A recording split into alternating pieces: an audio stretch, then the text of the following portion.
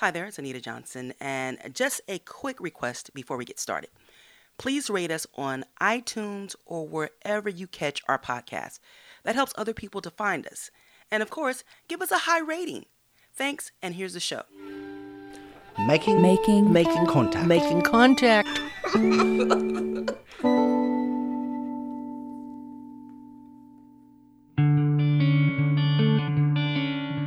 I'm Amy Gastelum, coming up on Making Contact. I just felt the understanding that I'm not doing a bad thing, I'm doing the right thing was so important, and it felt like that the whole way through. Today, we're airing part 2 of a series about post-Roe abortion access, produced by our friends at the Response podcast. Since the loss of federal protection, access to abortion care has become more difficult, especially in the South, the Plains, and the Midwest.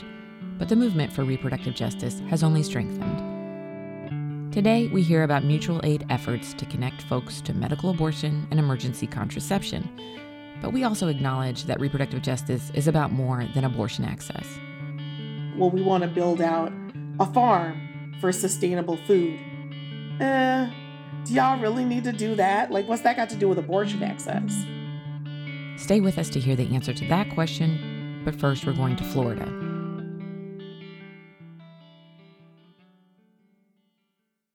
Okay, my name's Angel Jones. I'm a 28-year-old mom of 2, a stay-at-home mom of 2. I feel like the conversation about abortion is pointed in a lot of incorrect directions. I think a lot of times, especially when you get down to the nitty-gritty of arguing why it's so important, people will, throw out things like, well, you're irresponsible or it's your fault, so take responsibility and this kind of thing in order to muddle it down into, I would say, they just get dirty with the way of dealing with abortion instead of looking at it as a human right, which is what it should be. So I've been with my husband for 10 years. And in the year 2020, I believe it was December 2020, I found out that I was pregnant. We already have 2 kids, both who are on the autism spectrum, one who is more severely autistic than the other. And this was a very chaotic time for my family. We were pulling it together and we were doing really well getting them services. And then, of course, it was like, boom, I'm pregnant. And I remember thinking, I was happy at first because I'm with my husband and we wanted more kids, but then realizing how difficult the situation would be to continue the pregnancy at that time.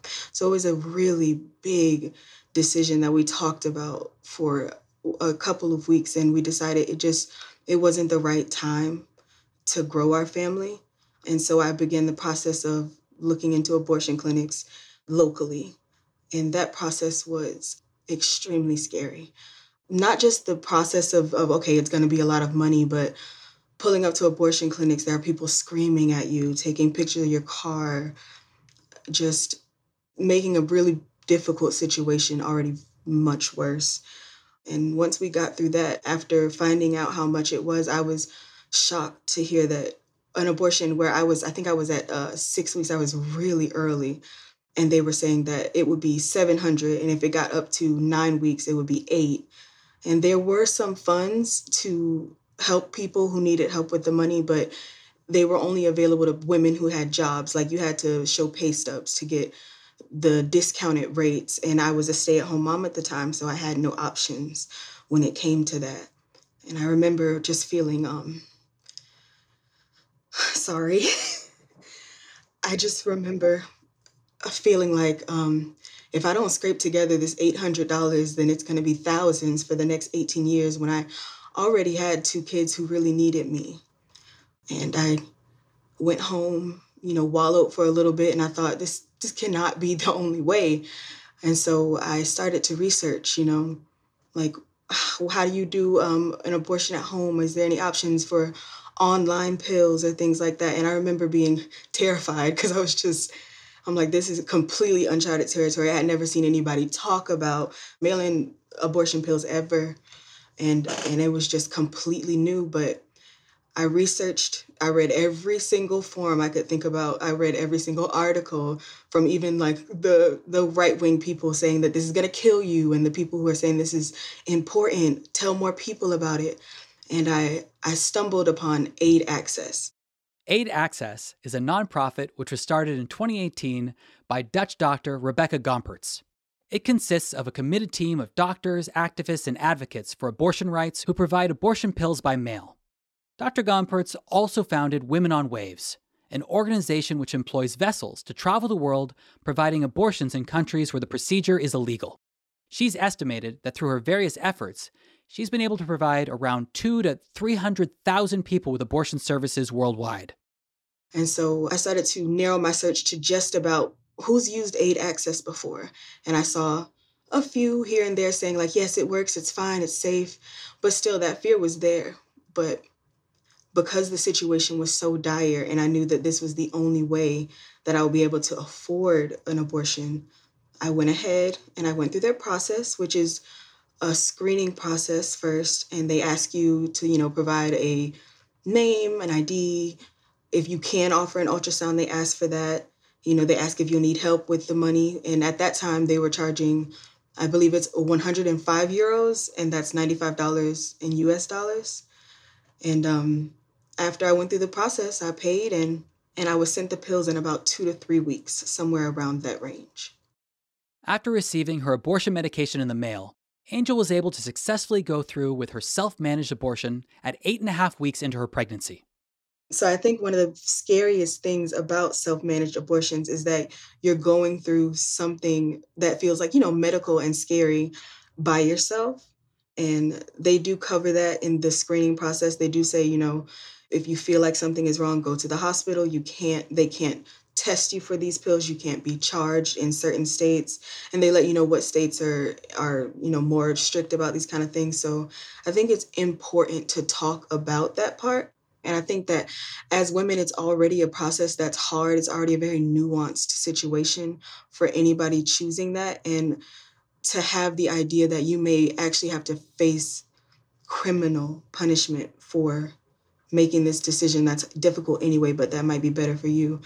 I feel for every woman in a state like that because it really is terrifying.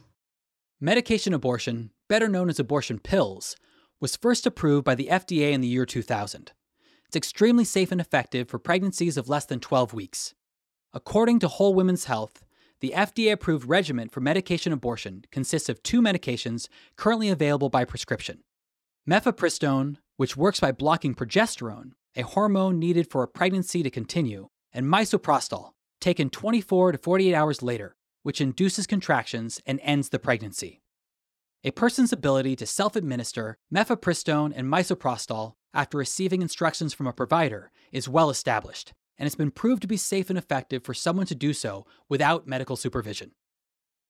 I've done a lot of research about it before, and even after I've used it, I've seen the doctor, I believe her name is Rebecca, who has really championed for this to keep running. And I'm not sure if that's exactly the definition of mutual aid, but this woman, she has fought with the FDA to be able to send her pills into the USA. She's won. She's still able to keep doing it. And on top of that, just the way that they handled the situation, everything is handled very gently for the people dealing with it. And even when they thought that I might not be able to pay, they were like, okay, well, we can knock the price down again, like whatever you need. And I just felt the understanding that I'm not doing a bad thing, I'm doing the right thing was so important. And it felt like that the whole way through. And I've tried to tell people about it if they ever ask me about it, because I think that this should be available more widespread and should be talked about much more, because I believe that is what mutual aid is, what she's doing.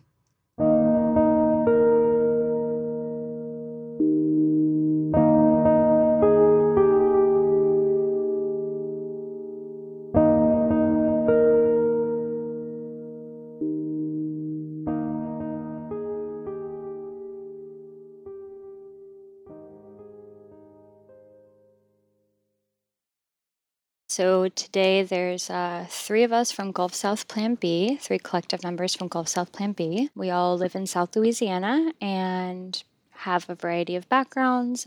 We all have been involved in abortion access work and practical support work in some way, shape, or form, but each bring different experiences with disaster response or language justice, disability justice, harm reduction.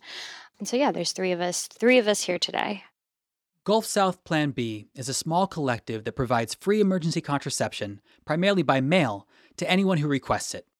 They asked us to remain anonymous for this story. Emergency contraception, known colloquially as Plan B, is still legal in Louisiana. These pills are not like the abortion pills provided by groups like Aid Access or Just the Pill, who we heard from in Part 1. They don't induce abortions, but instead prevent pregnancy by delaying ovulation. Pregnancy prevention is an extremely important part of reproductive health care, and providing access to this kind of contraception is part of a broader reproductive justice framework. Especially in states like Louisiana, since Dobbs, abortion has been almost entirely banned in Louisiana, with very few exceptions. And like most other states with abortion bans, Louisiana criminalizes the procedure and prosecutes providers. Doctors and others can face up to 15 years in prison if convicted. So I think when you're looking at the landscape of any particular state or region or city, their reproductive health rights and justice landscape, there are a number of roles that individuals and organizations can fill, be it abortion funding, be it practical support, be it clinic escorting or defense, be it emergency contraception provision. There are a diversity of tactics and many different needs that any group of people can come together to commit themselves to provide, or needs that they try to fill. For us, we had laid the groundwork for providing emergency contraception in this way really about a year ago, and had worked to create a project that would feel sustainable and responsive, and then soft launched, if you will, not too long before the draft leaked for the Dobbs-SCOTUS case. So for us, there are many ways that people can meaningfully engage with the support of reproductive choices of their community members, and emergency contraception is one of many ways that people can support one another, both in a pre- and post-Roe world. So there are financial barriers to accessing emergency contraception. It can often run $40, if not more. There are logistical barriers to accessing emergency contraception, especially if you're in a more rural area, having access to pharmacies. And so people having just one more tool in their tool belt available to them in the event that they may need emergency contraception, or someone that they know or even care about may need emergency contraception, is just one of many ways to help keep one another safe. There were always barriers before. People had to travel. I mean, we mentioned there were 3 clinics in Louisiana before. The vast majority of people in Louisiana do not live in one of the areas where one of those 3 clinics was located. So people were already having to travel and arrange for overnight stays and childcare. And that timeline is extended now. People are going farther, they're traveling for longer, the costs are higher, the barriers are higher. That's the thing that's changed as of right now for people that do put together the ability to travel, whether that's through external funding or borrowing money from friends or family or putting off other needed bills or payments. And the other thing that's changed that's really big, obviously, is the criminalization. Potential prosecution is just dangerous in a very different and bodiless way, if that makes any sense. It's not a type of danger that a lot of people understand, especially now that so many people are using the internet, using Google to try to find resources. We've already seen one case in a different state where messages on social media were used to prosecute somebody. So that is a little bit of a whole new world. And I think that's going to be really difficult moving forward. There's been a growing movement to protect online privacy, particularly in our new post-Roe era. For example, led by the Alphabet Workers Union, more than 650 Google employees have signed a petition demanding the company protect the location and browser history of people searching for content and information about abortion from law enforcement agencies. And Google Maps has agreed to delete search histories when people visit abortion clinics. Of course, this kind of pushback is not nearly enough to protect people, but at least it's being talked about. You're listening to Making Contact and our friends at the Response Podcast. Visit our website, radioproject.org, to see an infographic in English and Spanish on digital security best practices. The poster was made by the Digital Defense Fund and is shareable on social media. We will have it available on our Twitter account, making_contact, our Facebook and Instagram, Making Contact Radio Project. Now, back to the show. Gulf South Plan B also provides bulk amounts of emergency contraceptives, or EC, to community partners for distribution throughout the state of Louisiana. They also maintain a small stockpile of emergency contraception to distribute in the event of climate disasters such as hurricanes. A lot of the shape that our project takes right now has been supported by our friends and comrades with Mutual Aid Disaster Relief. We spent quite a bit of time in the weeks and months following Hurricane Ida, quite a bit of time in our regular supply distribution work across Plaquemine Parish, Terrebonne Parish, Orleans Parish, providing, not just tarps and roofing nails and water, but also having alongside that emergency contraception, pregnancy tests, menstrual supplies, and having all of those supplies available, in the same Penske truck, if you will. So it's just as normal to say, yeah, you need gloves and tarps and water. Do you also need emergency contraception? Does anyone in your house need emergency contraception? Do you need Narcan? Does anyone in your house need Narcan? Explaining to folks in an extremely destigmatized, on the ground, face-to-face way, how EC works, how it is not an abortion pill, and, just having all of these supplies be provided in the same breath, in the same truck. It's just as normal to grab, mold remediation supplies as it is to grab, emergency contraception for your household at this time. In the web space that we've been occupying, we do have an option for people who fill out our request form to talk about other types of services that they would be interested in, whether that be more information about pregnancy options, whether that be creating a small distro hub where they live. We're open to taking any kind of feedback and advice and requests from people about the services that would be most impactful for them when they reach out to us for Plan B in the mail. So we're very interested in being elastic and kind of growing to fit the shape of people's needs. We firmly believe in everything for everyone and people having access to all the things that they need to have not just their basic needs met, but for themselves and their families to thrive. One of the perspectives by which we approach the work that we do here is that we as a small group of volunteers are committed to providing one piece of that puzzle.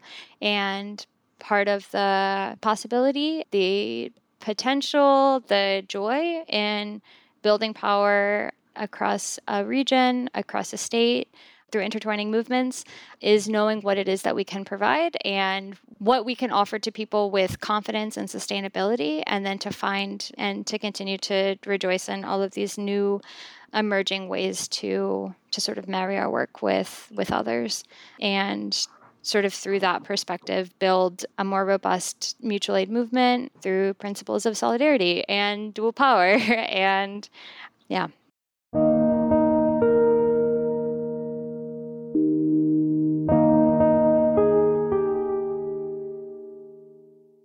I just think that we need to think about mutual aid in a more broader sense. Here's Lori Roberts of the Mississippi Freedom Fund, who we previously heard from in part 1 of this series. I know when we bought the Fun Shack, if no one has ever heard of us before, we bought a building. We literally bought a trap house, okay? We bought a trap house that's, 3 bedrooms, 2 bath, and it has like a back apartment that's another 1 bedroom, 1 bath. And I really bought it because I was like, well, we can use it for so many things. But then I also, when we were designing like how we were going to put in, what kind of furniture we were going to put into it and how we were going to design the space, like every room has extra sleeping space in it, built into it. Murphy beds, hideaway beds, whatever. And I remember people were like, what are you doing? What is that about? And I said, all I'm going to tell you is I moved to Jackson in 2005 and Katrina hit. And everyone from New Orleans came to Jackson. Every time there's a hurricane on the coast, people come to Jackson. And all I know is if there is something that happens and our activist folks have to come to Jackson, I want us to be able to be a base for evacuation for our people. We may only be able to house 10 people, but let us be able to house 10 people. You feel what I'm saying? Like, let us be able to house 10 people and hopefully have our own electricity and maybe our own rainwater collection. you know what I'm saying, and be able to hold down our folks for like a little bit. And that's the kind of stuff that I'm talking about, is like, it can't just be, oh, well, we got some food at the last minute to hand out. Like, we have to be thinking broader. And I don't want to sound like doomsday prepper, like progressive person. But in all honesty, Jackson goes through boil water alerts all the time. We go through issues with infrastructure all the time. And it's just something that I've been thinking about broader often. I think about it a lot, about how not just for our org, but other orgs, that mutual aid needs to be thought of in a much broader, like, what are we doing to build our infrastructure, our community building, our education networks within our mutual aid networks and bases to be more sustainable versus reactive. In fact, Jackson just experienced a boil water alert this summer, when tens of thousands of residents went without water for 2 to 3 weeks. Many organizations stepped in to fill the very deliberate gaps in support left by the state of Mississippi, delivering water and providing resources for residents of the state capital. Lori has been distributing water in Jackson every day since the 2021 water crisis, when the city's water system failed for over a month. She's been a vocal critic of what she refers to as a state of willful neglect in the majority black city, which is not just limited to boil alerts, but also to lead contamination in the water. Rather than just responding when there's a crisis, she's been involved in efforts to build sustainable water resources in Jackson for years. I mean, like, I live the connections, right? Like, as a disabled activist, and, as a disabled femme, non-binary person who lives in the South, like, but I was born up north, like, I carry a lot of identities. And then also I've lived in different places. I've had a lot of different experiences, and I just try to see things from a lot of different perspectives, but also keeping in mind who we should be centering, which is not the people who are normally centered, right? I'm not here to center, the people with the most money, the people with the most access, the people with the most resources. They don't need me to center them. They're already centered 365 days a year and 24 hours a day. So I don't need to center them and their needs. I'm here for the folks who are in my community. And we like to say at MRFF, like, the kind of feminism and reproductive justice that we do, we here for the baby mamas and the scrippers and, like, the sex workers and the drug users and the folks that people don't care about, you know what I'm saying? And the foster kids who have aged out of the system and the houseless folks, and the people who don't vote because they're disenfranchised, the people who don't vote because they don't think they should vote. You know what I mean? Like, the people who feel like they don't have a voice, and the people who just are too tired. You know what I'm saying? Like, the people who are tired. They're just tired. We here for all of them folks, right? That's who we ride for. The other folks don't need us. They don't need us. Like, that's who we are. Here's Gulf Plan B again. As a small group of people, we bring something that is, like, at its face, honestly, just so simple as just acquire Plan B, distribute Plan B, 2 thumbs up, yay. All of these lessons that we've learned either personally and intimately through so many of us being born and raised in South Louisiana, and through our respective movement work and organizing work, learning over and over and over. I'm avoiding anything that smacks of a resilience narrative here. But, learning over and over and over that what we have is each other, and we have everything that we need. And, whether it is providing tarps and roofing nails, whether it's organizing mucking and gutting crews, whether it's providing Plan B, whether it's fundraising to pay for someone's abortion, whether it is, any of these things, we are living not just through a series of acute crises, but we're living under the crisis that is capitalism. We are living under the crisis that is white supremacy, or we're living through the crisis that is never-ending climate disaster. And the tools that we learn from one movement, that we hone in one movement, they are not only easily translated, but, like, naturally translated across many. And what makes a project like providing one specific thing like Plan B, in my perspective, powerful is when we put it in conversation with what other folks are providing and to whom. And that's how we create an ecosystem that can keep each other safe. Sometimes it's very hard to get that through people's heads. When I say, oh, I want to go buy a bunch of stuff from the dollar store, oh, that's okay. Like that's a charity mindset.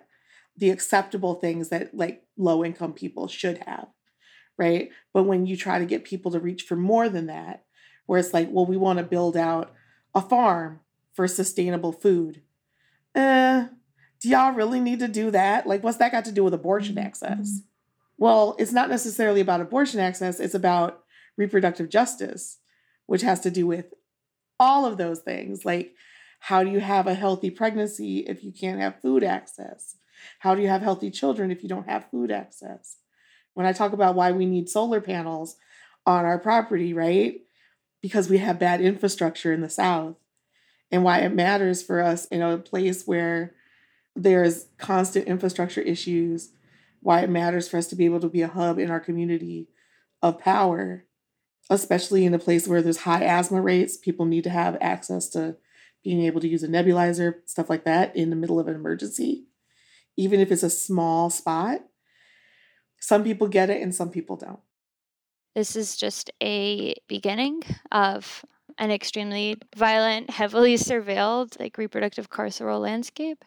And at the same time, our work, and I say our in the most like broad sweeping way, our work is extremely cut out for us. But that also means that it is a new beginning for the ways that we learn, dream, create, and protect together.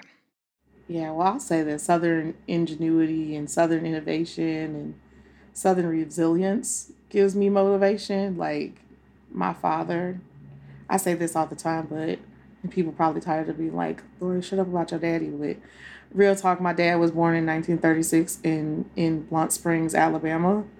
My grandparents were born in 1905. I just think like folks who came through all of that, like, you know what I'm saying? It's like, I think we can power through this. You feel me? I mean, my dad survived sharecropping, and my grandparents survived the Red Summer. I just try to put things in perspective. I'm not saying that we aren't going through some really hard stuff. We are going through some really horrible, horrible, horrible things that are our own horrible struggles. I just think that, like, we shouldn't have to persevere. We shouldn't have to be resilient. We shouldn't have to lean on that legacy. But we here now. So, you know what I'm saying? Like, I'm tired of having to be like, oh, we're resilient. Like, I'm over it. I just want to, like, luxuriate in Black joy. Like, that's what I want to do. What I want to do right now is be like, oh, let's be all about Black joy and POC unity and, like, build some of that. Like, but instead we got to do all this crisis mode stuff. But that's cool. We can do community building while we do that. And that makes me hopeful too, right?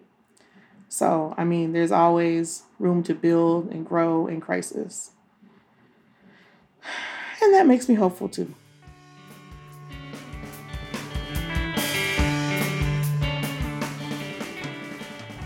You've been listening to Making Contact and a story from our partners at the Response Podcast. Visit us at our website, radioproject.org, where you can find more information from the conversations today, as well as an infographic on digital security best practices. On Twitter, we are making_contact. On Instagram, we are Making Contact Radio Project. I'm Amy Gastelum. Thanks for listening to Making Contact. Until next week.